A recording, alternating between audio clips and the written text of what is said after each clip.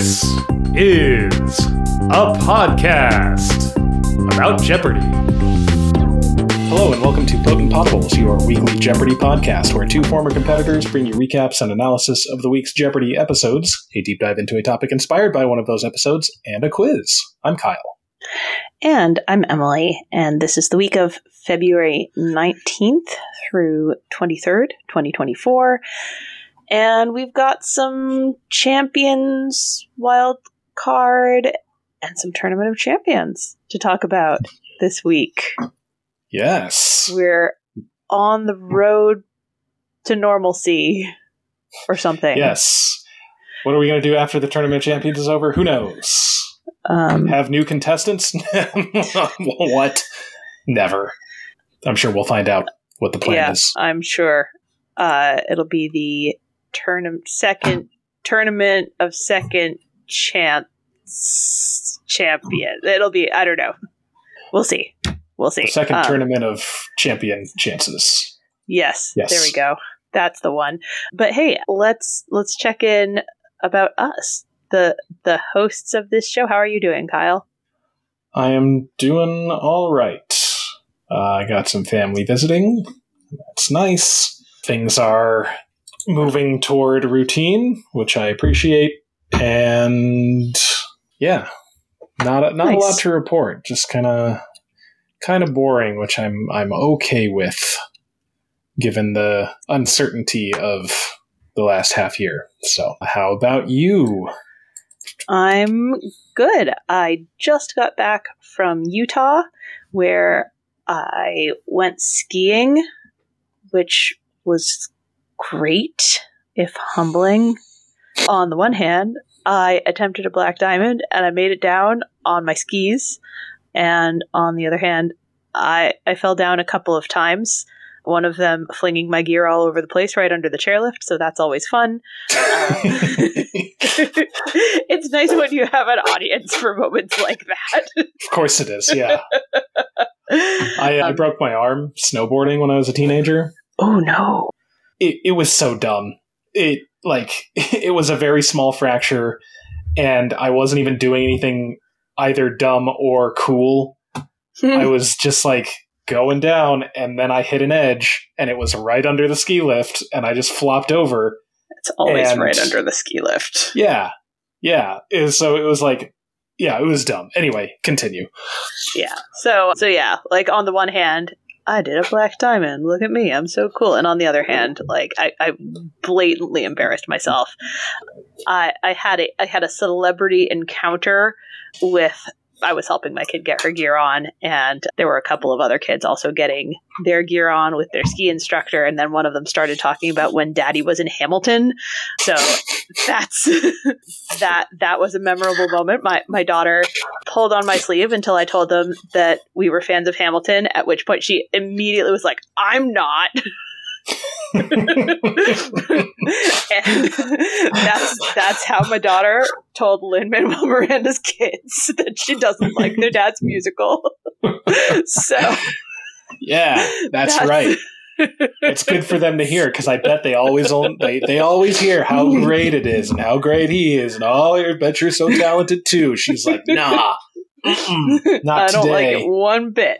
She likes 6, which I took her to see after we got back. Yeah, but she does not like Hamilton, and she told the Miranda children so.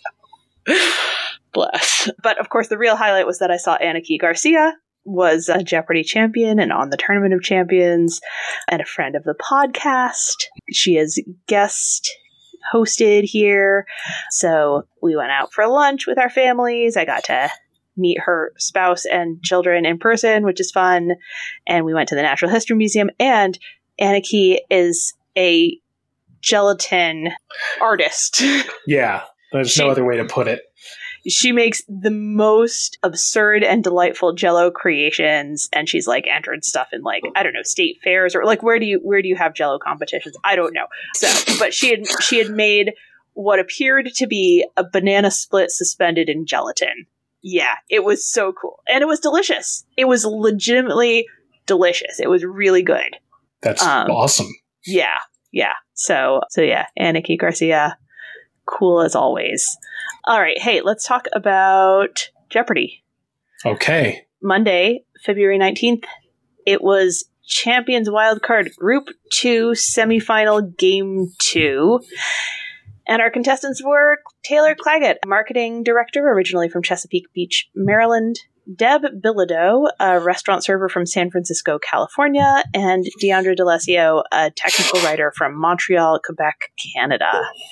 And the Jeopardy round categories were On States Highway Welcome Signs, Their Name's a Bible Book, Potent Quotables, TV Coaches, It's All Small Stuff with small in quotation marks, and Heavy. Potent Quotables was all quotes about alcohol. My favorite kind. The $200 level of Potent Quotables is a fun Bible fact to be aware of. The New Testament's 1 Timothy says, drink no longer water, but use a little of this for thy stomach's sake. Taylor got that? That's wine. There are certainly ills associated with alcohol, but it's nice to just have that in your pocket when, when people are like, teetotaling is the Lord's way. It's like, well... Yeah. Like it is personal advice from Paul to Timothy, right? Yes. Like, who is this letter? It's not meant to be, for everyone. But like Paul is advising Timothy, like, oh, if your health isn't so good, maybe you should drink a little bit of wine. Just a little bit. Just a nipper. Yeah. Their Name's a Bible Book category. The $200 level didn't seem to fit the trend. $400 level was Real World Mr. Law, the fictional Mr. Folly, that's Jude. $600 was a Coen brother, Last of Us Father, that's Joel. $800 was Joshua.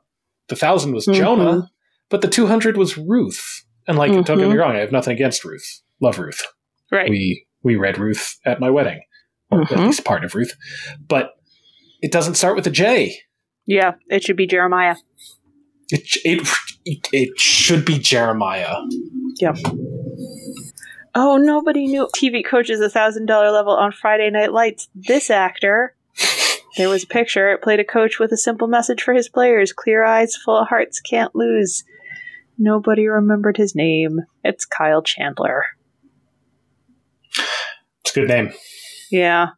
To be honest, I have a hard time remembering Kyle Chandler's name because I see him and I'm like, that's Coach Taylor.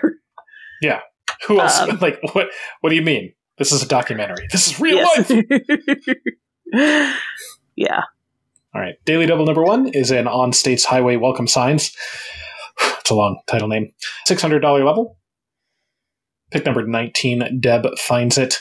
They are at 2,200. DeAndre is at 4,200, and Taylor's at -200. And Deb wagers all of it and gets the clue. A southern sign says, welcome to this Lynyrd Skynyrd title. And they get it correct with What is Sweet Home Alabama? Mm-hmm. The only Lynyrd Skynyrd song I know. At the end of the Jeopardy round, DeAndre is at 4,800, Deb is at 5,800, and Taylor is at 1,000. Double Jeopardy categories are National Statuary Hall, Awards and Honors, Plant Lore, Geographic Book Titles, Pop and The Question, the $1,600 level of National Statuary Hall.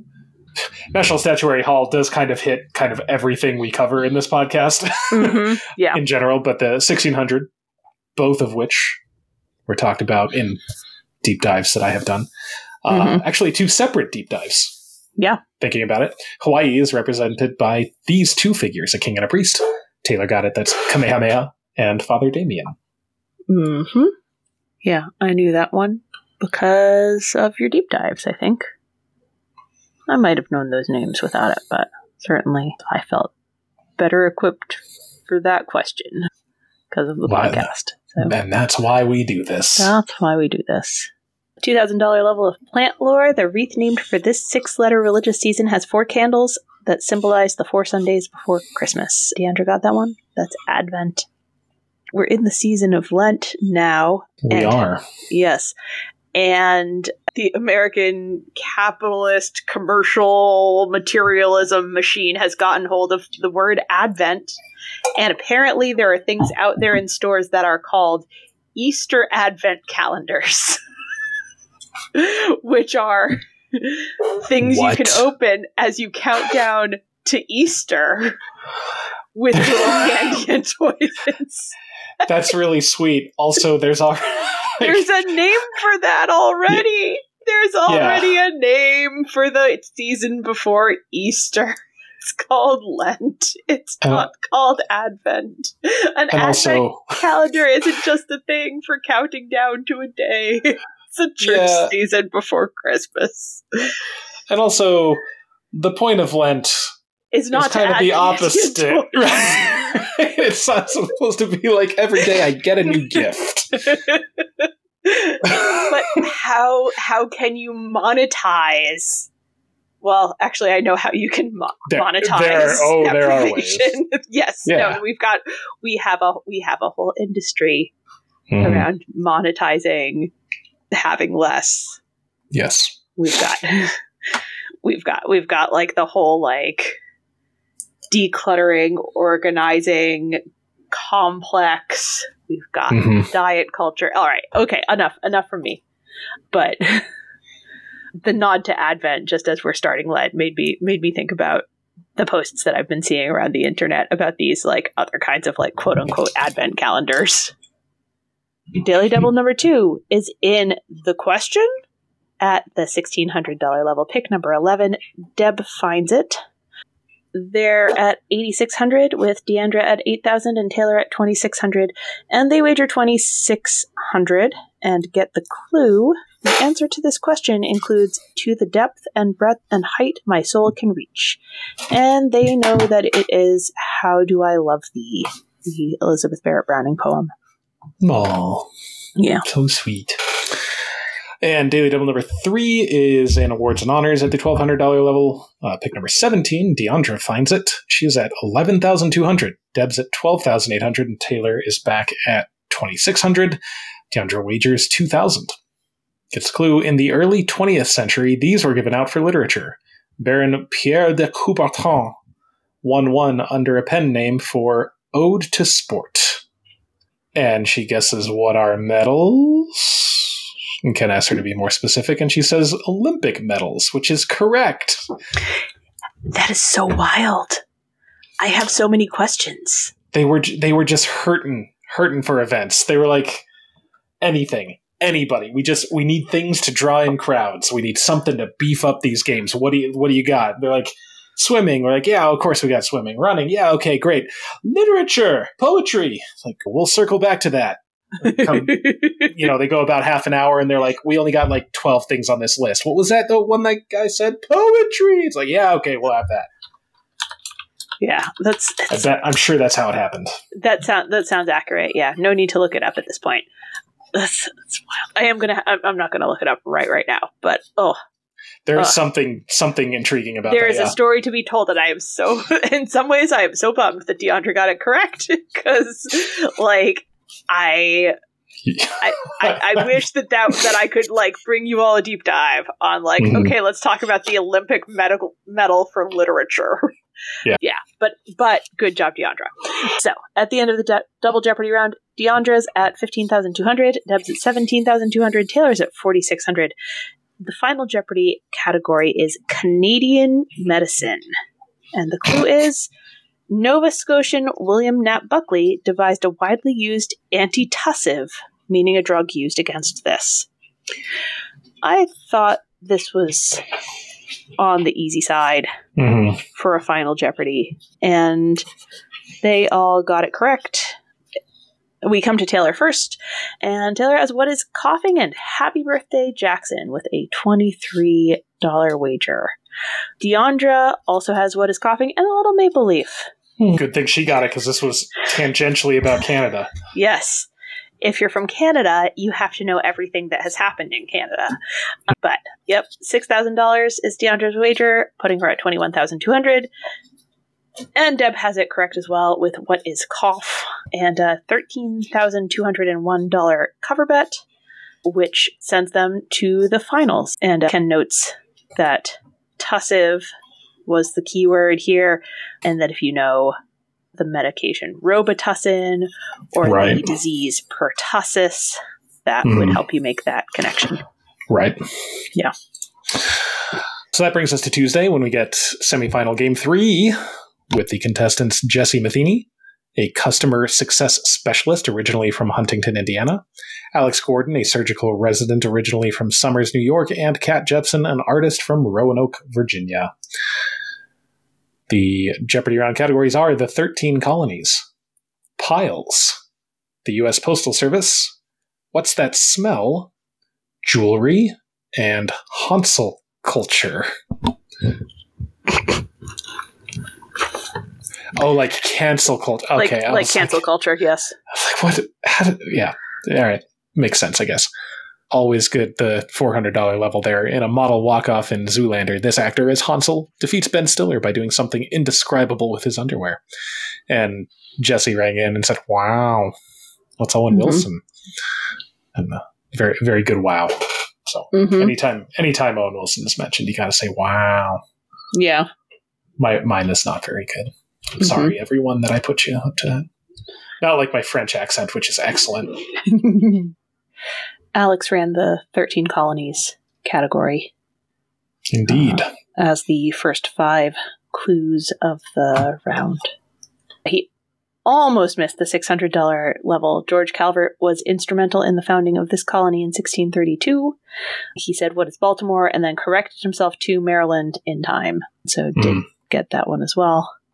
I knew that Saybrook was its own colony until 1644 when it joined Connecticut. That was the $1,000 level. So he got himself off to a good lead in those first 5 clues. Daily Double number 1 is in the U.S. Postal Service at the $800 level. Jesse finds it at pick number 17.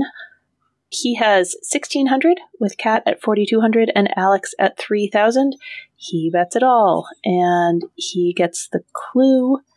As an experiment in 1959, mail was dispatched by guided missile from one of these to a naval air station in Florida. And he tries what is a satellite, a space shuttle, but he is going in the wrong direction from the surface of the Earth. A submarine, apparently. Apparently. Yes. It's the correct response here. So he drops to 0 and starts building again. And at the end of the Jeopardy round, Kat's at 5,600, Alex is at 2,600, Jesse's made it back up to 2,000. And the Double Jeopardy categories are Taking Flight, Bodies of Water, Artists and Their Subjects. 4 responses will be 2 4-letter words, Literary Helpers, and Action Movies. They went right to that 4 category and then struggled with it. Nobody tried the first 2 that they went to, the $2,000 level to help with physical therapy. This type of cognitive training might have a patient walk while counting by 2s. That's dual task, which I think I've heard of that, but I didn't remember that phrase. And then went at the $1,600 level when printing photos. Yes, people still do that. Do they, though? The intermediate rinse called this comes before fixing and washing. That's a stop bath. I don't know the first thing about photo development. You need dark. Oh, I do know that. Yeah. There's a dark room and there's like...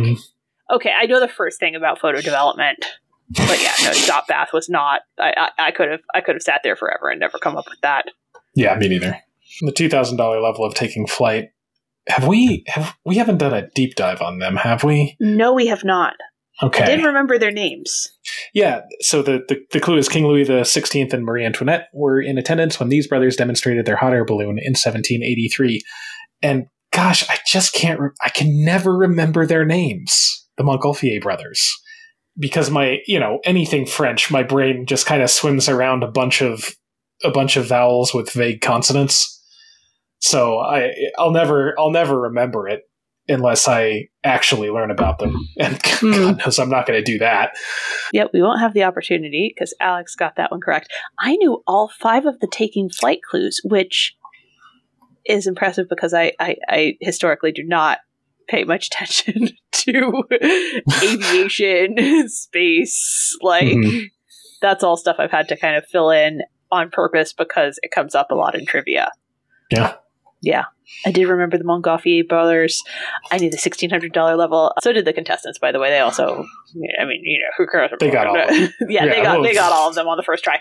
The $1,600 level, the first African-American woman in space. On her first shuttle mission in 1992, she carried with her a photo of pilot Bessie Coleman. And Alex knew that one. That is Mae Jemison. Mm-hmm. Yeah.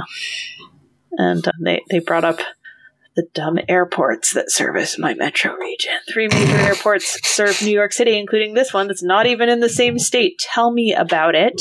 Alex got that one. That is Newark.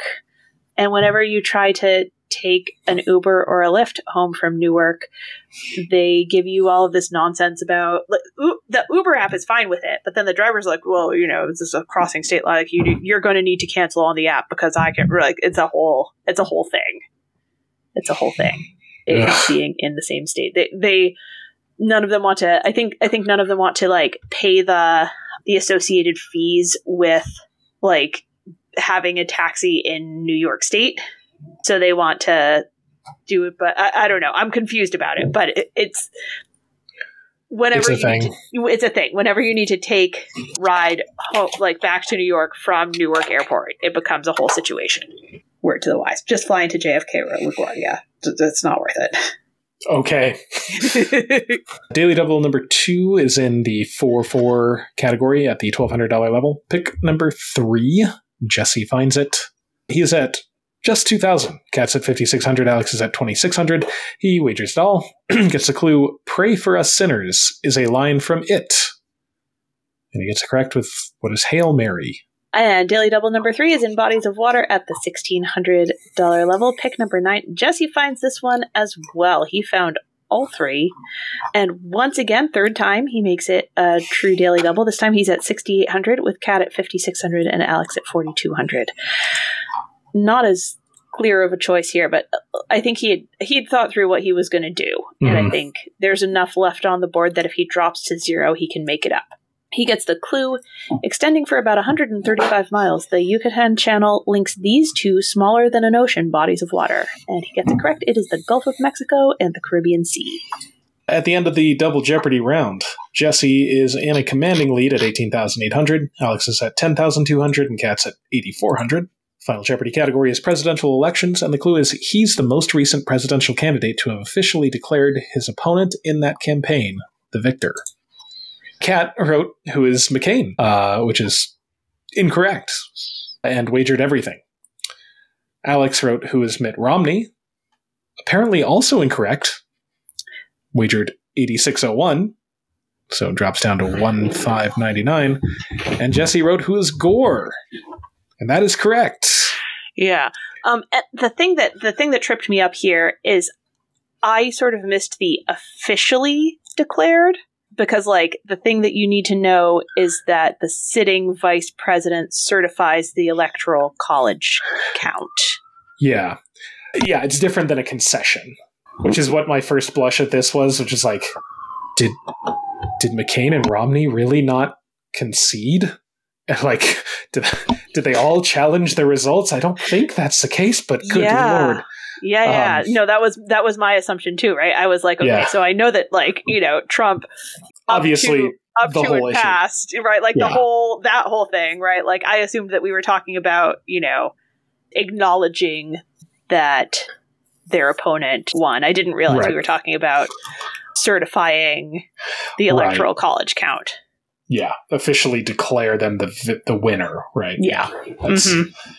That's different. Anyway. Jesse moves on. Mm-hmm. Yeah. So, Wednesday, February 21, this is our first game of the finals. It's a two-day total point affair. We love a 2-day total point affair. The contestants, of course, are Mira Hayward, a podcast host from Portland, Oregon. Jesse Matheny, a customer success specialist, originally from Huntington, Indiana. And Deb Bilodeau, a restaurant server from San Francisco, California. And the Jeopardy round categories are Science Quiz, 1990s Music, Fun and Games, Boozy, It's Raining Men, raining in this case spelled like rule, not like the weather, and Hallelujah. Hallelujah was just all correct answers of like positive exclamations. Yes. Apparently, dictionary.com has 3 consecutive A's in this slang word, but you can draw it out even more before queen if you want to really show elation. And that's yes. Yes. Or yas is how Deb said it. I mean, I guess that's how you pronounce it if it's got a bunch of A's in a row, right? Yeah. Kids these days. Mm-hmm. Fun and games. They did know that Dungeons and Dragons was the basis of Baldur's Gate.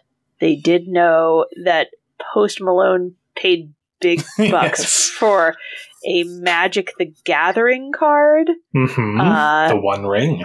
Yes, with the One Ring. They did not know the $1,000 level, and who among us does, really? In this centuries-old game with a hyphenated name, you throw a knife at your opponent's feet. What could go wrong? That is Mumbledy-Peg, which I think I've heard those words before, but... What? You and your friends don't get together to play Mumbledy-Peg? Every Friday night? We do not. Do you and your friends play Mumbledy-Peg? Seems you're not living. I don't have friends. Yeah. This is what I do with my Friday nights. It's fair. We have a boozy category here, and we just had the potent quotables category. Yes, we did. I mean, the writers get off strike, and they're like, "We got to write about booze." Yep. Daily Double number 1 is at the $1,000 level of Hallelujah. Pick number 10, Jesse Finds It. He's at 1,800, Deb's at 3,400, Mira's at 2,800, and he wagers 1,800. Gets the clue. As an interjection, it means freaking awesome, dude. As a noun, a less freaking awesome unit of scientific measurement. And he gets it correct with what is rad. Mm-hmm. So at the end of the Jeopardy round, Deb's at 7,200, Jesse's at 6,800, Mira is at 3,800. And the Double Jeopardy categories are Places to Visit, American Authors, Art and Artists, Ends in IR, Extremely Random Calculations, and Mr. Steve Martin. They're not extremely random calculations. No, because you chose to do them specifically. Uh-huh. Yep. It's not how random works. Yeah. This is one of the things that I will get upset about that doesn't make sense to most other people. But thank you for being with me. Having dealt with teenagers for so long, teenagers love to use the word random when it's not random. Yep. Like, oh, I'm so random. Like, no, you're not. You are not. You are choosing to do the things that you think will get the biggest reaction. Mm-hmm. Mm-hmm. That is not what random is. Nope. Not even close. Yeah. So, extremely random calculations were not extremely random, but they were calculations based on significant numbers from, I don't know, culture, a variety of things, yeah. A variety of things. The $1,200 level, ML in Roman numerals minus Douglas Adams's answer to life, the universe, and everything. So you need to figure out that ML is 1,050. You need to remember that the answer to life, the universe, and everything is 42. And then you need to subtract it correctly, and you'll get 1,008. That is tough math to do. Yeah. On the fly. Yeah. Nobody attempted that one. But they got some of these other ones. Traditional number of Hercules' labors times books in the Pentateuch. That is 60. Jesse got it. It's 12 times 5. 12 labors for Hercules. 5 books in the Pentateuch. It would be fun to have extremely random calculations where they just roll some dice right there on the spot. Yeah, it's like truly random. Power. Yeah. Dude, better get it. I don't know. That would be genuinely random. That truly would be. Yeah. I am normally good at wordplay. Somehow words that end in IR, I just struggled. I don't know. They did okay, though. This word for a slaughterhouse is borrowed from French. That was at the $1,600 level. Mira got it. That's an abattoir. Mm-hmm. But they miss the $2,000. This word can refer to a pirate in the Mediterranean Sea from the 16th to the 19th century. It's a corsair. A corsair. That's a good word. It is a good word. I could not remember it when it was time to remember it. And neither could they. Daily double number 2 is in places to visit at the $1,200 level. Pick number 10. Jesse finds it. He's at 8,800 with Deb at 10,800 and Mira at 8,600. This is his 5th daily double in a row that he's found. And for the 5th time in a row, he makes it a true daily double. He gets the clue: tourists who make their way to these islands, 600 miles off South America, often miss the fur seals, which love rocky and shady areas. He tries what are the Falklands, but it's the Galapagos. Ken says, I bet you considered both. Jesse says yes. So Jesse drops to 0. Yeah. If it mentions animals, I would probably guess the Galapagos. Yeah. Yeah. And daily double number 3 is an art and artists at the $800 level. Jesse also finds this one. So I believe that's 2 days in a row. Jesse found all 3. He is at 3,200. Deb's up to 11,600. Mira's at 7,800. And he wagers only 1,000. It's pick number 21. Probably doesn't want to risk dropping the 0 again. Gets the clue: Picasso liked to draw this bird. Also his daughter's name translated from Spanish. And he guesses what's a dove? And that is correct. Apparently Paloma means dove. Yeah, I didn't know that. I did not know that either. So at the end of the double Jeopardy round, Deb's at 13,600, Jesse's at 5,400, Mira's at 9,800, and the final Jeopardy category is 19th century Americans, with the clue: in 1896, 15 years after a famous showdown, this man was accused of fixing a championship boxing match.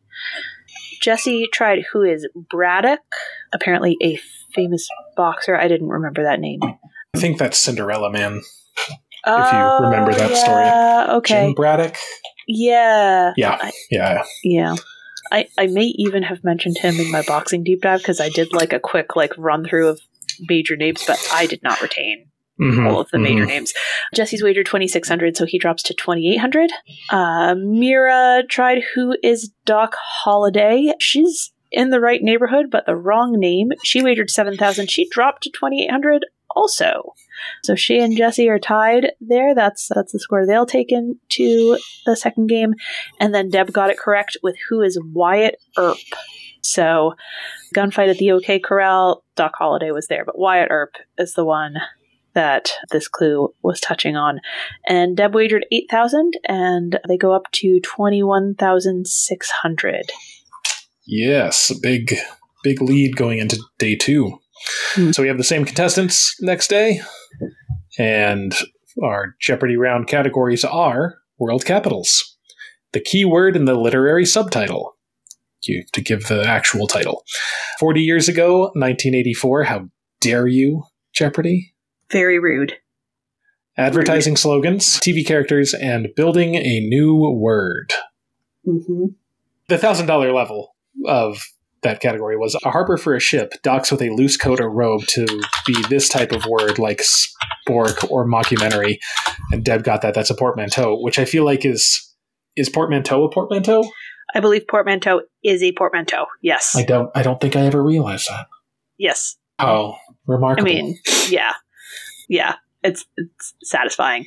Yeah. We had a very funny, we've talked numerous times and at length about how there is a little screen off to the side of the game board and how that sometimes, contestants won't see it, won't look, won't know to look, whatever, can't see it very well, whatever.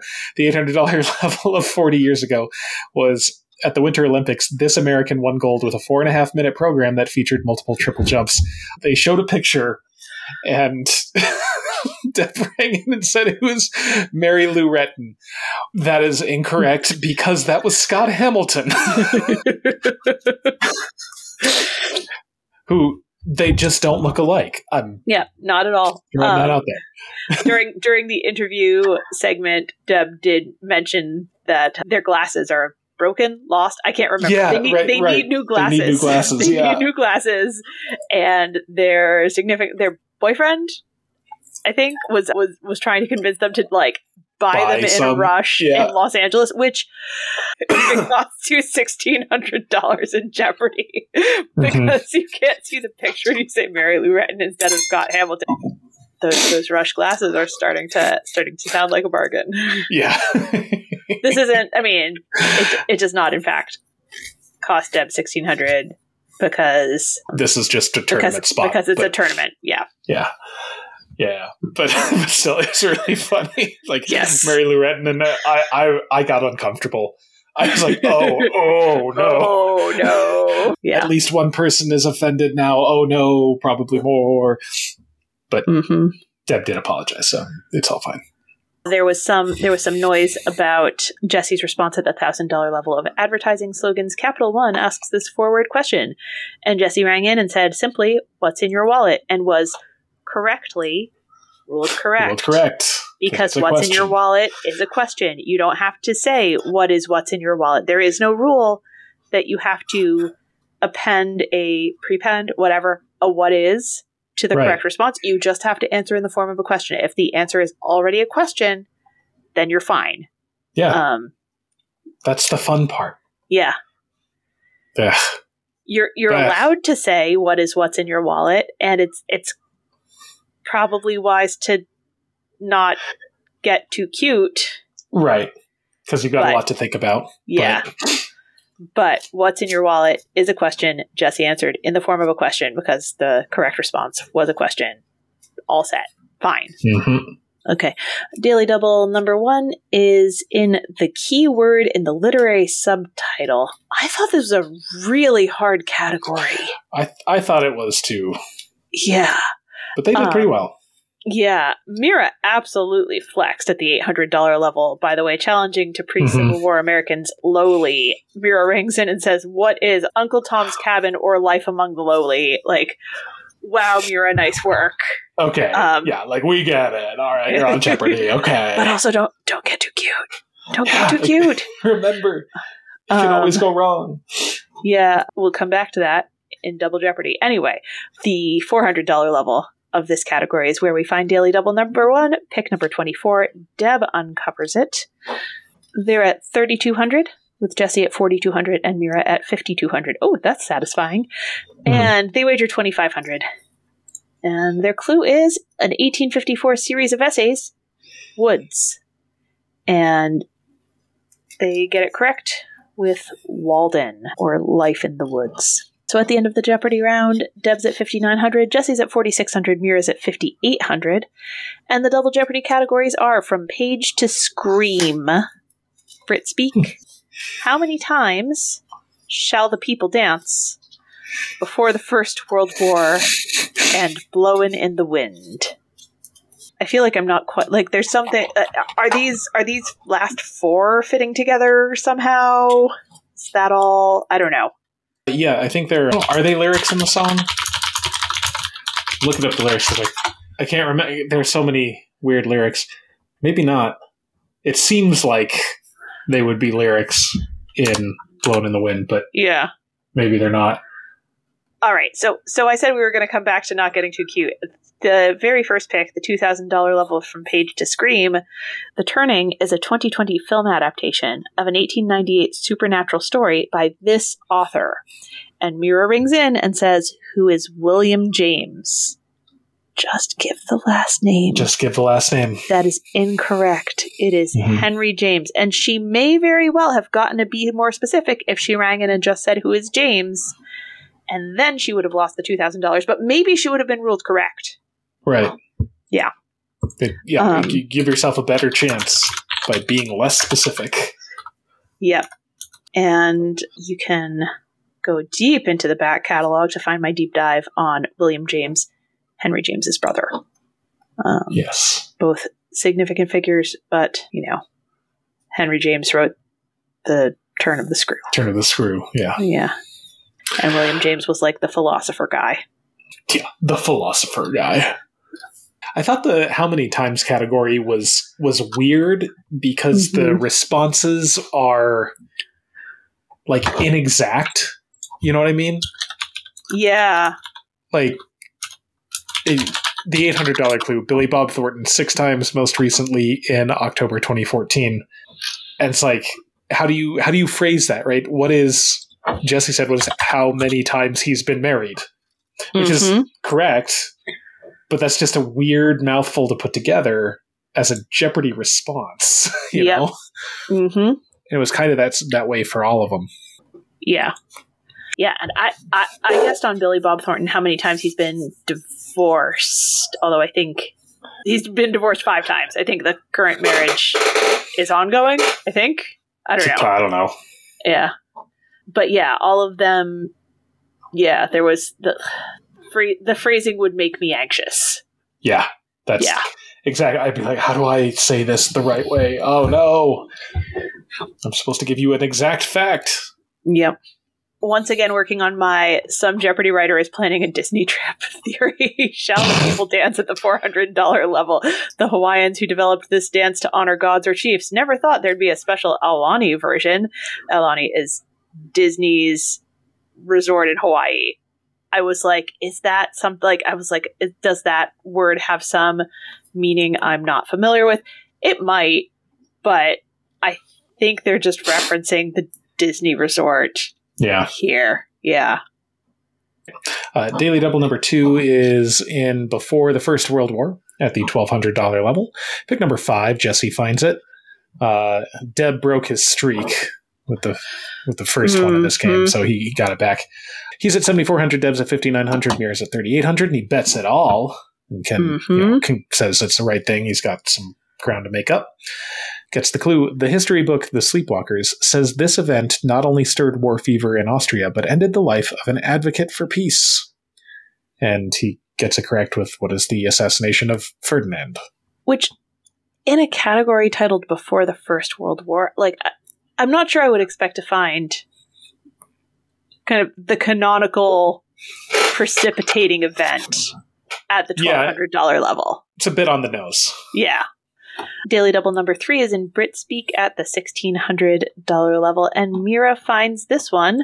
So, unlike the past couple of days where Jesse's found all 3, one for each of the contestants this time. Mira's at 5,000, Deb's at 6,700, Jesse's at 18,400, and Mira has no real choice here. She bets it all, and she gets the clue, also the last name of an English painter. It's Brit Speak for a police officer.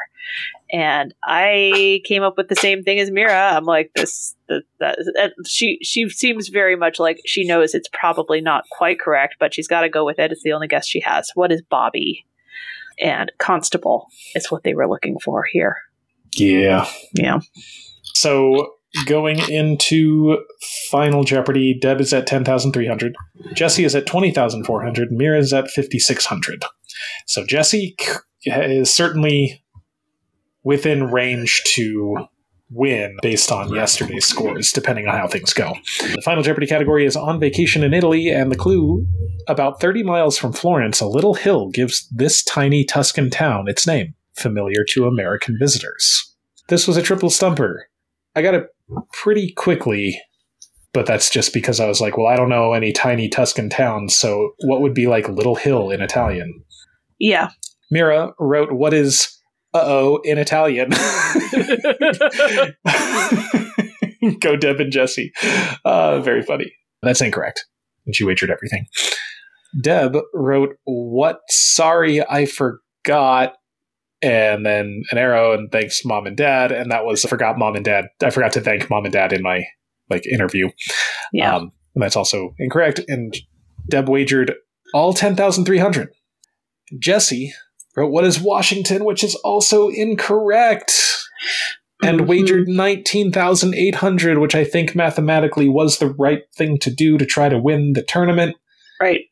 But that means that he drops down to 3,400, which means that Deb is the winner. The correct response here is Monticello. Mm-hmm. If you know that, Mont is hill. Yep. Then you could probably get there fairly quickly. Mm-hmm. Yeah. So Deb moves on to the Tournament of Champions, which starts tomorrow. And that brings us to Friday. We're in the Tournament of Champions! Finally! Yay! The build-up has been intense. It has been... And protracted. Protracted, yes. So, Tournament of Champions quarterfinal game 1. Our contestants are Matthew Marcus, a software developer and substitute teacher from Portland, Oregon. Suresh Krishnan, a networking engineer from Sewanee, Georgia, and Emily Sands, a project manager from Chanhassen, Minnesota. And the Jeopardy round categories are 1960s fiction, TV comedy, sleep puri, condiments, election lingo, and triple rhyme time. Yeah, they jumped right into the triple rhyme time here. Yeah. Normally they keep us waiting. Mm-hmm. Like, is there going to be triple rhyme time or not? They didn't want to leave us guessing this time. Though. Yeah, well, they're leaving us guessing about whether there's going to be Roman numeral math. That's true. That needs to be. I don't know. That should be. I need Roman numeral math. Yeah, but it should be at least the semifinals. Okay, all right, sure. Yeah. The $1,000 level of condiments, UNESCO added this Tunisian chili paste, sort of North Africa's ketchup, to its list of intangible cultural heritage. Emily got that. It is harissa. And I love that there's a UNESCO list of intangible cultural heritage, although harissa... It's pretty tangible. It's tangible. Like, you can put mix it into mouth. your food. Yeah. You can definitely tange it. It's yes. It can be tanged. But the intangible cultural heritage list, I think, is just a delightful concept. I'm so glad that exists. Mm-hmm. Mm-hmm. We had a funny miss at the $600 level of TV comedy. Let's Bring the Pain. Alan Payne played CJ Payne on some 300 episodes of this creator's House of Pain. And Emily said, "Who is Tyler?" Which maybe they're on first name basis. I don't know. But yeah. That wasn't acceptable because it's Tyler Perry. Right. Usually you need the last name if you're just going to give one name. Mm-hmm. Unless it's like, I don't know, Cher. Yeah. Or fictional characters, I think often a first name is sufficient. Sure, right? If that's just what they're known by, yeah. Yeah. Daily Double number 1 is down at the bottom of the triple rhyme time. It's pick number 7, the $1,000 clue. Suresh found it. He is up to 2,400 at that point. Emily's at 2,000 and Matthew was at 0. And he bet all 2,400 and got the clue, a clever little song about any metropolis. And he guessed what is a bitty witty song? A bitty witty city. And I think he knew city, but he couldn't come up with the word for song. It's a witty city ditty. Mm-hmm. Is what they were going for. Yeah. So at the end of the Jeopardy round, Emily's at 4,800. Suresh is at 200. Matthew's at 1,000. And the double Jeopardy categories are the American Revolution era, pop culture dragons, judges, that building has great bones, quick geo, and 2020s and 1920s slang. I thought at first when that came up, I was like, what kind of slang is the same in the 2020s as it was in the 1920s? But that's not what it's saying. It's just either from the 2020s or the 1920s. Yeah. Emily knew the $1,200 level, and so did I. Oxford's word of the year for 2023. It's what someone has if they spit fire game to the hunks or the honeys. The hunks or the youth are not saying that these days. That's 1920s slang, maybe. But Riz is what they were looking for. It's Oxford's word of the year, which means I'm sure the children are abandoning it even as we speak. Like instantaneously, they just know not to. Yeah. It's in the air. Uh-huh. Apparently, it's short for charisma. Yes. The $2,000 level just makes me so glad that I got married before social media. Really I know. Oh my god. Dating apps. Oh my gosh. Showing your significant other's hands but no face on the IG is known as this 2-word term, like a preview for a new product. Apparently that's a soft launch. Apparently you have to soft launch your relationships now. Yeah. No, thank you. I mean, you got to feel it out. Yeah. Okay. My 10-year-old is in his Hamilton era, and as I used to always point out on the podcast when there was a clue that you could correctly answer if you just had Hamilton memorized verbatim. So let's come back to that. The $1,200 level of the American Revolution era. General Richard Montgomery died in the Yankees' December 1775 defeat at this Canadian city that the British had only seized in 1759. Suresh got that. It is Quebec. And I can't remember what song that's in. But it's in there. I know. Lin-Manuel Miranda's kids would be so ashamed. I know.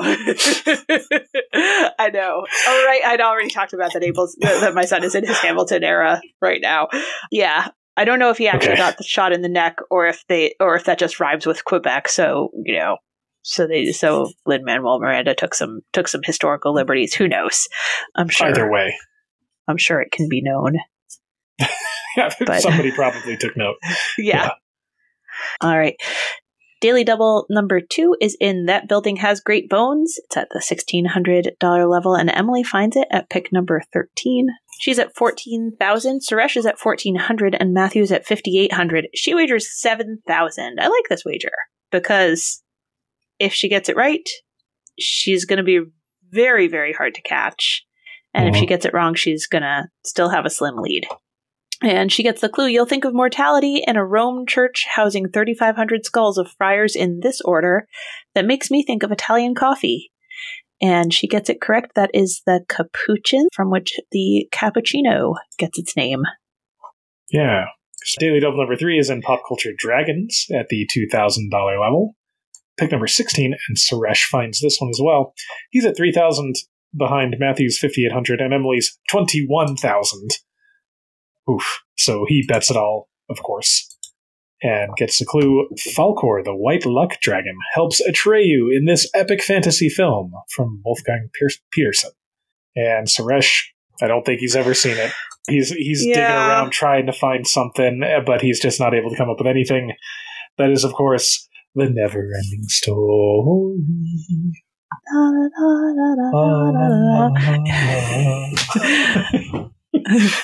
So he drops back to 0. R.I.P. Artax. We've all been, I think, personally victimized by Artax, yes. Yeah. So at the end of the Double Jeopardy round, Emily is in a lock position with 21,800.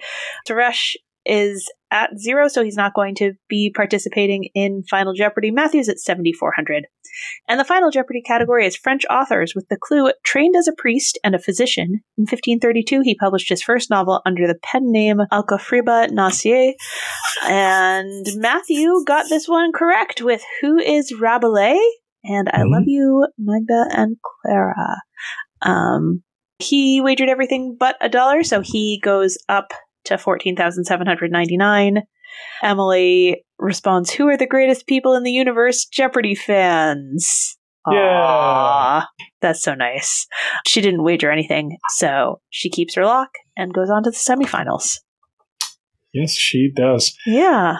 It was a fun game. Yes, it was. So that's the week. And we'll continue with quarterfinals next week. But right now, we're going to take a quick minute before the deep dive to remind you that we have a Patreon. It's patreon.com/potentpotables, and that's where you can go if you want to help us keep paying for the things that make the podcast possible, like hosting and software and stuff. You can slide us a couple bucks a month, and then you get access to whatever exclusive content we have on there, such as quiz questions, which I am surely going to put up this week. Yeah. I believe in you. Yes, I can do it. Yeah, so big thanks to the people who are helping us out over at Patreon. We really appreciate you. And if you want to be, if you're not supporting us on Patreon and you'd like to be, it's patreon.com/potentpotables. But of course, there are more important things in the world than that. So we don't like to ask for money without acknowledging that. And we've put some of the things that we care about in the show notes. All right. Kyle, do you have deep dive guesses? Well, I got to start with Monticello. We're not doing Monticello. Okay. I looked at it. I tried to talk myself into it, but I don't know. Nah. Sure. You're not feeling it. Are you talking about Are you going to talk about Henry James?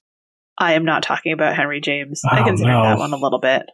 Oh no, those are really the only two that I thought like, oh, these are decent guesses. How about the Galapagos? Ooh, nope. Okay. Okay, so we're going back to Tuesday's game. Artists and their subjects to the $2,000 level. Oh, her, the the tale of this woman and the elders is a common subject, and Lorenzo Lotto's from 1517 is one of those with minimal boobage. Minimal boobage.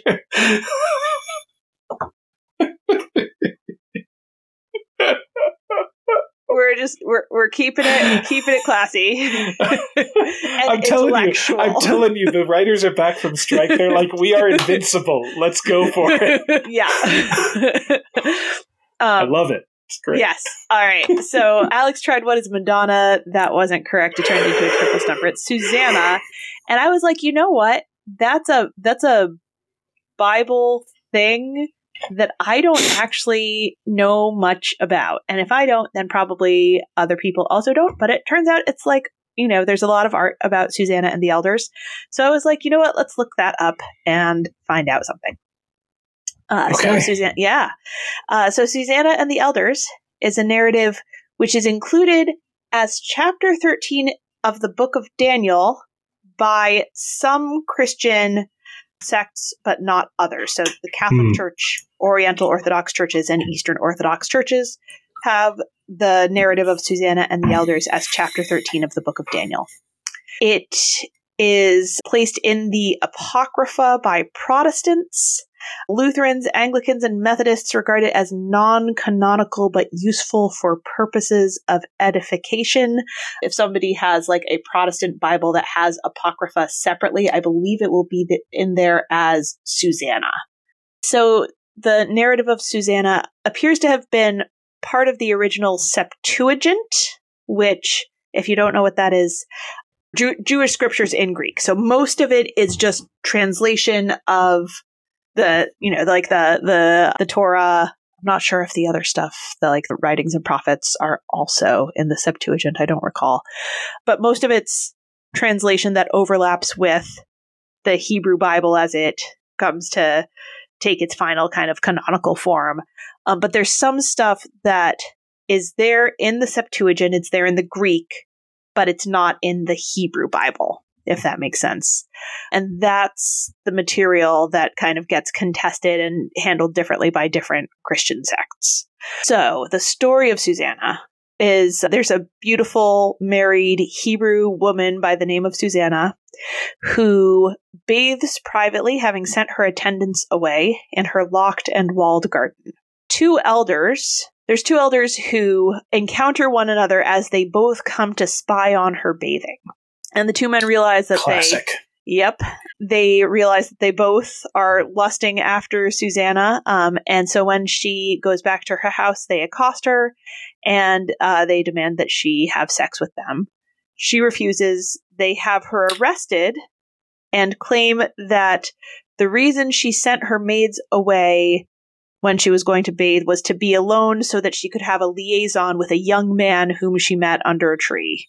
Can't trust those trees. Yeah, definitely. So they tell her, do what we want, or we're going to say that you did this. Nevertheless, she refuses to be blackmailed. She is arrested, and she's about to be put to death for adultery when the young prophet Daniel interrupts the proceedings and demands that the elders be interrogated to prevent the death of an innocent. So they're separated and they're questioned about the details of what they saw, and they contradict each other about what kind of tree Susanna met her lover under. So in the Greek text, there's some Greek puns. Oh, who doesn't love a good Greek pun? Yes, I know, right? The two different elders name different trees, and then there's puns based on those trees. So the first says that they were under a mastic tree, which in Greek is skinon. And Daniel says that an angel stands ready to cut, to schize him in two. And then the other one says that they were under an evergreen oak tree, prinon. And Daniel says that an angel stands ready to saw, prise him in two. So there's some Greek puns, which leads some scholars to think that this text was originally in Greek, but we'll come back to that in a second. Those two trees are very different looking, different sizes. And so when they contradict each other about what kind of tree, it makes it clear that they, didn't coordinate their story and that they're making it up. So the two false accusers are put to death, and Susanna's name is clear and good triumphs.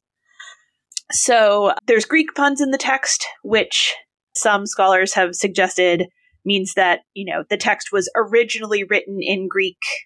Others have suggested that there might be pairs of words in Hebrew or Aramaic for trees and cutting that are similar enough that the puns could work if it were originally in Hebrew. And then there's the question of translation into English and I suppose other languages. But so there's the Anchor Bible translation uses yew tree and hew and a clove tree and cleave to kind of get the pun in there as well in English. Because it's good to know that that's the real important part of the story. Yeah. So when the Vulgate was being translated by Jerome, he treated this section as a non-canonical fable. And in his introduction, he indicated that Susanna was an apocryphal addition because it wasn't present in the Hebrew text of Daniel.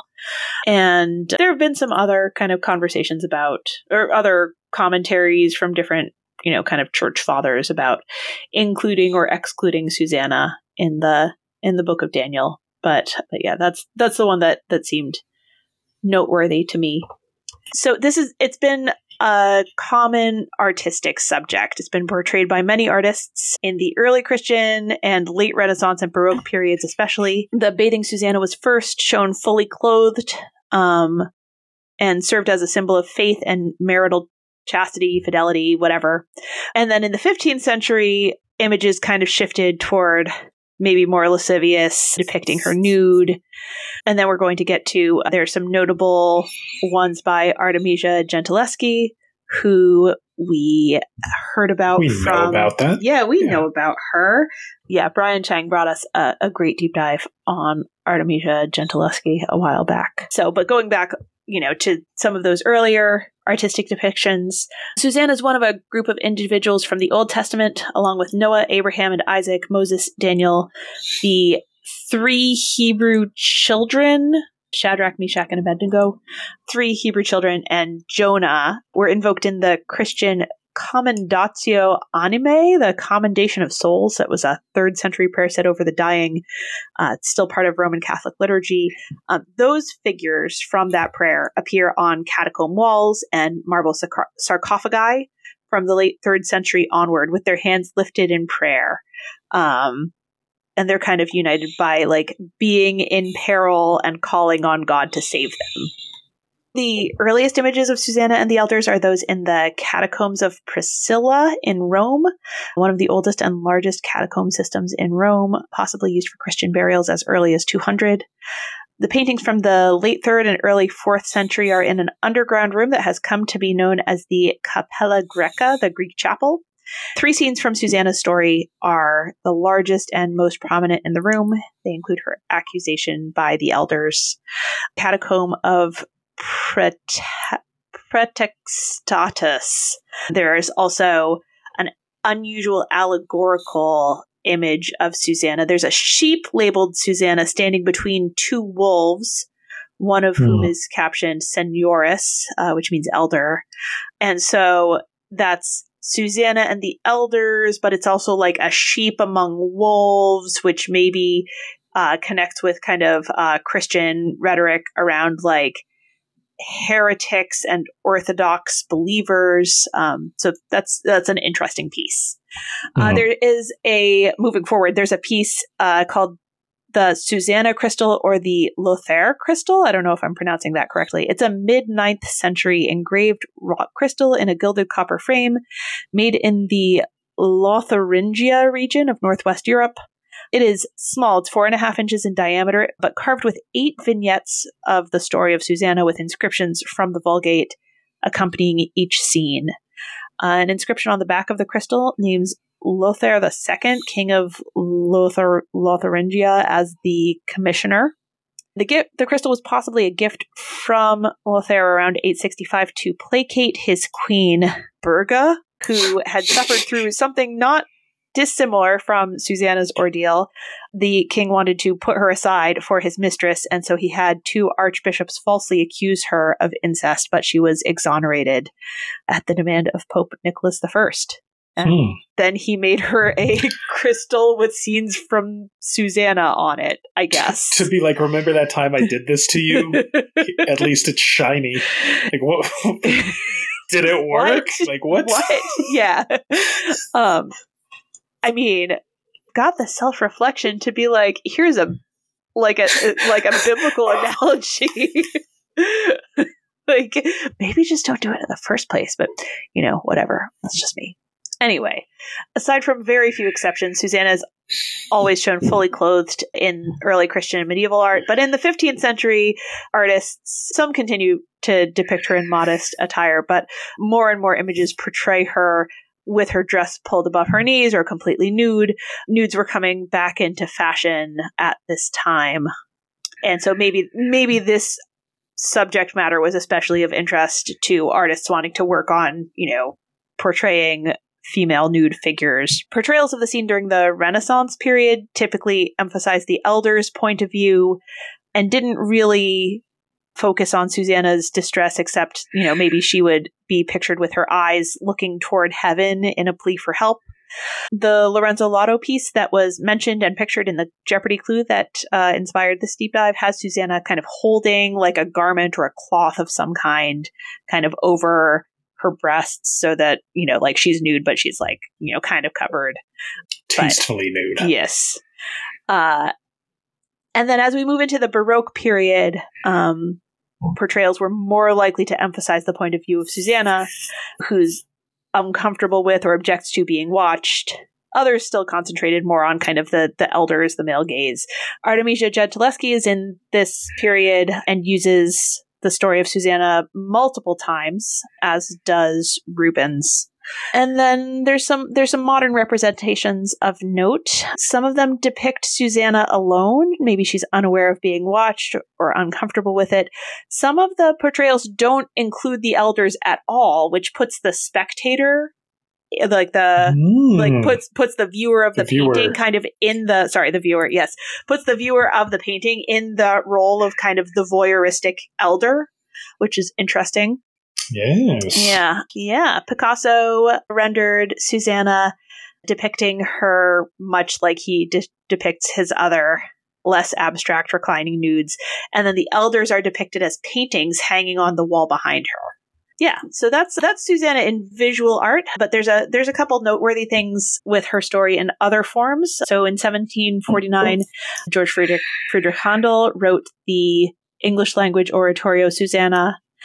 There's a poem by modernist poet Wallace Stevens, a 1915 poem titled Peter Quince at the Clavier. Wikipedia says it's about Susanna, not about Peter Quince. I don't know how confidently we can say that a modernist poem is not about anything in particular, especially the thing that is in the title. But certainly there are overt references to the narrative of Susanna. And then that poem has been set to music by the American composer Dominic Argento. And there's an opera, Susanna by Carlisle Floyd, which takes place in the American South in the 20th century, inspired by the story, with the addition of a traveling preacher who seduces Susanna. The story is also repeated in the 1001 Nights under the name The Devout Woman and the Two Wicked Elders, which is a fun connection, I thought, to another deep dive we've done. So that's Susanna and the Elders. Now we know about it. Now we know about it. Yeah, now truly. We know. I've never even heard. Even with the Jeopardy clue, I was like, well, I've never heard of that. I'll forget it immediately. Yeah. Yep. Yeah. So, are you ready for a quiz? I am. All right. I do have kind of a theme, but I didn't do very clever writing, so I'm not going to tell you the theme until after we get through question number 1.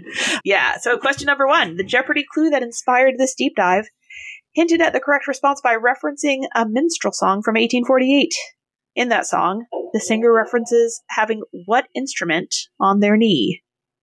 Well, that would be a banjo. That is a banjo, yes. So yeah, this is, I was like, you know what, let's go to the lyrics of Oh, Susanna. And okay. Yeah. Okay. And see if I can use those to put together a quiz. Oh, Susanna was copyrighted by numerous singers, but probably Stephen Foster is the one who actually wrote it. He would go on to become the first American full-time songwriter. He also wrote Camptown Races, My Old Kentucky Home, Beautiful Dreamer, a bunch of familiar things. Right. But banjo on my knee. I was going to try and find a fun fact about banjos, and then I couldn't find anything that seemed like it would be a good quiz question. Okay, that's fair. Yeah. I don't know. Do you know anything fun about banjos? You use your thumb when you play them. Typically, you have a plectrum on every finger. Yeah. They were, I think goat skin is kind of like technically what you're supposed to have on any of those would have been a good quiz question. I don't know. I'm trying to remember. I learned about banjo a while ago, and I just have not cared since. Steve Martin is a great banjo player. I know that. Yeah. All right. Well, Ed Helms also apparently a good comedian instrument. Yeah, he play banjo sometimes in The Office? Is he actually? He does. Yeah. He plays a little banjo. He plays some sitar. Yeah. All right. Well, you're at 10 points. Plus, you've given us some banjo facts. Question 2: What actress who is not named Susanna is known for her work in Sideways, Grey's Anatomy, and Killing Eve, and also co-produced and co-starred in the 2023 film Quiz Lady? Oh no! Is it okay? Is it Yo? It's not. It's Sandra. Okay. It's Sandra. Sandra Oh. Sandra Oh. Yep. Yeah. Yep. As in Susanna. Right. Oh, yeah. Of course.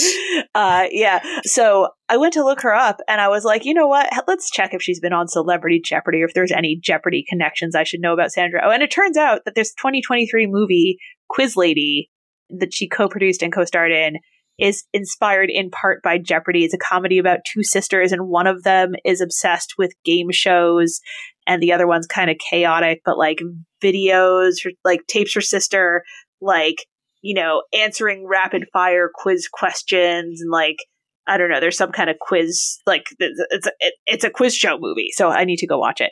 Yeah, I've never heard of it. Yeah, so I'm going to go check it out. It's got a bunch of other names that you would know attached to it. Aquafina is the other sister. And let's see, Will Ferrell is another one of the producers. Yeah, so it looks, I'm surprised I haven't heard about it. I'm curious. I'm intrigued. All right, you're at 10 points. Question 3. We've talked about glands before on the podcast. So hopefully this question won't be too confutatis. What are the glands that produce tears? I'm assuming this just has to do with "Don't You Cry for Me," because I'm like trying to go to the lyrics. Don't you cry for me. I'm like, I don't think there's a Latin tear was anatomical. In her eye. Right? Yeah. Yeah. I don't remember that part. I don't know all the lyrics, but I'm pretty sure there's not some reference to anatomical parts, the lacrimal glands. That is correct. Yes. Yeah, and I threw confutatis in there because I'm not sure what associations you have, but like when I hear lacrimal, I'm like, oh, like the lacrimosa in the Requiem. Sure. Yeah. Oh yeah. So, and there are 3 kinds of tears. It turns out basal tears are the normal kind of lubricating tears. Maybe you went over this in your glands deep dive. I don't remember, but like, you know, just like standard, like your eye has to stay moist. So those are basal tears. Reflex tears are the ones that you get from like cutting onions, like bright light, strong odor, like hot food, pepper spray, vomiting, like all of those things. And then psychic or emotional tears are the ones that we think of, you know, kind of in association with crying. Psychic tears. Yeah, but all from the lacrimal glands. All right, you're at 20 points. Question 4. By day one way, by night another, this shall be the norm, until you find true love's first kiss, and then take love's true form. The connection there is true love. This is the curse that has been placed upon what character, voiced by Cameron Diaz, in a film that also features the voices of Mike Myers, Eddie Murphy, and John Lithgow? I don't know why it's Shrek, and I don't know why Shrek has such like. What was the question? Oh, sorry, it's Princess Fiona. Sorry, the character was Princess Fiona. Yeah. I don't know why Shrek has such like a profound cultural grasp on our generation. It does. Yeah, but I was like, okay, I was reading through the Oh Susanna lyrics, and I'm like, true love. Okay, well, obviously we're going to do a Princess Bride question, and I'm like, okay, I'm going to go a little deeper. But yeah, oh man, Shrek. Shrek won the first ever Academy Award for Best Animated Feature. I didn't realize that award was so new, but yeah, I probably should have. Yeah. All right, you're at 30 points. Question 5. Urban legend has it that the Baroness de Pontalba financed a statue of Andrew Jackson because he had in life refused to tip his hat to her. The statue she financed portrays Jackson tipping his hat and is oriented so that he faced her apartment, tipping his hat to her for all time. Whether that was her rationale is a matter of conjecture, but she did certainly finance the statue. In what city does it stand? I'm realizing that I have forgotten most of the lyrics to Oh Susanna. I'm trying to remember if there's a city. Louisiana. The only places I am recalling in the song are Alabama and Louisiana. And for some reason, New Orleans is coming to mind, so I'm going to go with New Orleans. That is correct. Nice! Yeah, this is, yep, nice work. Yeah, this statue is in Jackson Square. Makes sense. New Orleans. Yes. So Baroness de Pontalba, I think, lived most of her life in Paris, but is very associated with New Orleans. She was an heiress who married a baron. Her father-in-law tried to get possession of her inheritance, and after failing for 2 decades, he shot her 4 times at point-blank range with a pair of dueling pistols and then committed suicide, but she survived the attack. Well, right? You're just frustrated. Like, it does commit suicide. What? I know, right? Why even bother? Yeah. Why? Right. Yes, why? So she survived, and she was responsible for the design and construction of the famous Pontalba buildings in Jackson Square, as well as that statue in the heart of the French Quarter in New Orleans. Oh, soon I will be in New Orleans, and then I'll look around, and when I find my Susanna, I'll fall upon the ground. But there's also Louisiana. All right. You're at 40 points. And the final category is it's gluten-free. Uh-oh. I'm not super confident with this.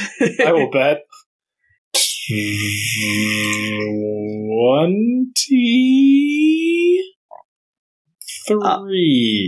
23 for 63 points, if you are correct.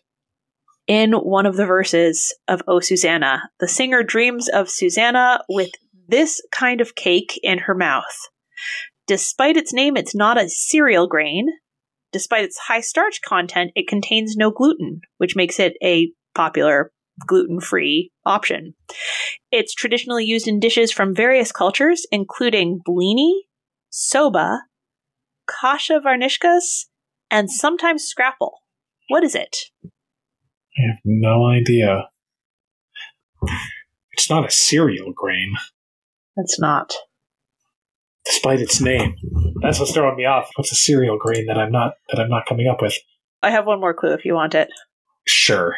All right. It's not alfalfa, and it's not porky. Oh, I haven't seen Little Rascals since I don't know when. I know that's what it's referencing, but I don't remember anything else. What's coming to mind? Corn pone, which I don't think is right.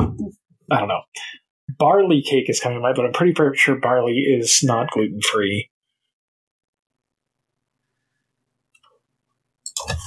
Corn is a cereal grain, for what it's worth. Corn is a cereal grain. Corn is no place for a mighty warrior. It's not. I doubt it's soy. Millet? Millet? Is millet cake a thing? Is it millet? I don't know. I'll go with millet. That's a great guess, but it's buckwheat. Buckwheat. Oh, yeah. Yeah. Of course. Oh. Okay, yep. I was not going to get that from the Little Rascals, but now, of course, Yeah. So buckwheat is a pseudo-cereal. Other prominent pseudo-cereals are amaranth and quinoa. And pseudo-cereals are good for gluten-free dishes because they have that high starch content, but they're not grains. It's related to sorrel and knotweed and rhubarb, apparently. But yeah, find that lyric. I had a dream the other night when everything was still. I thought I saw Susanna coming down the hill. The buckwheat cake was in her mouth. The tear was in her eye. I said, I'm coming from the south. Susanna, don't you cry. Buckwheat cake. Yeah. Okay. Yeah. I probably shouldn't do a whole quiz on Oh Susanna without acknowledging, hey, minstrel songs are problematic. Right, of course. Yeah, obviously. So, but the lyrics did get me, sort of away from Bible and art questions, which, much as I'd love, excuses them. Much as I would love to do 6 Bible and art questions, we do need some variety. So, anyway. Hey, nice work. Thanks. No, that was good. I threw you a hard one. Yeah, but it was a lot of... I was not expecting that, which I appreciate. Yeah. So, hey, you're finishing with 17 points despite me throwing you buckwheat as your final question. So, buckwheat. Yeah. And, we've never ended with 17 points. I'm not sure. So maybe not. Could have that. Yeah. All right. We gotta mix it up. Hold on a second. Is it... It's our 200th episode. Oh my gosh, it's our 200th episode. It's our 200th episode. Oh, we're so old. I know. Yes. All right. Well, we probably should have noticed and celebrated sooner. But hey, thanks for making 200 episodes of this podcast with me. And thank you. Yeah, this is great. And thank you, listeners. There are 200 episodes in the catalog. You have spent well over 200 hours listening to us just blather on. It's so fun to do this. So, thanks for being out there. Every like little number on the download count, I'm like, oh, somebody out there wants to think about Jeopardy with us for a while. It's great.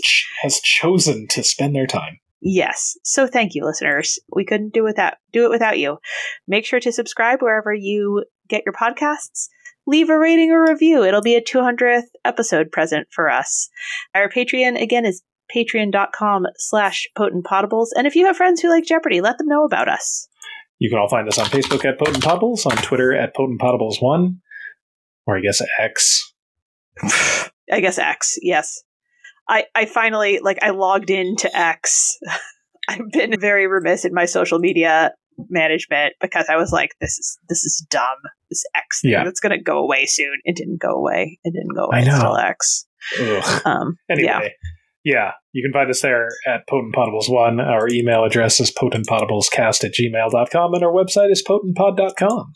Yeah, and we will be back next week with our 201st episode, talking about the Tournament of Champions. Yeah, we'll probably mention that at the start of the episode. And until then, may your minds be quick and your buzzers be quicker.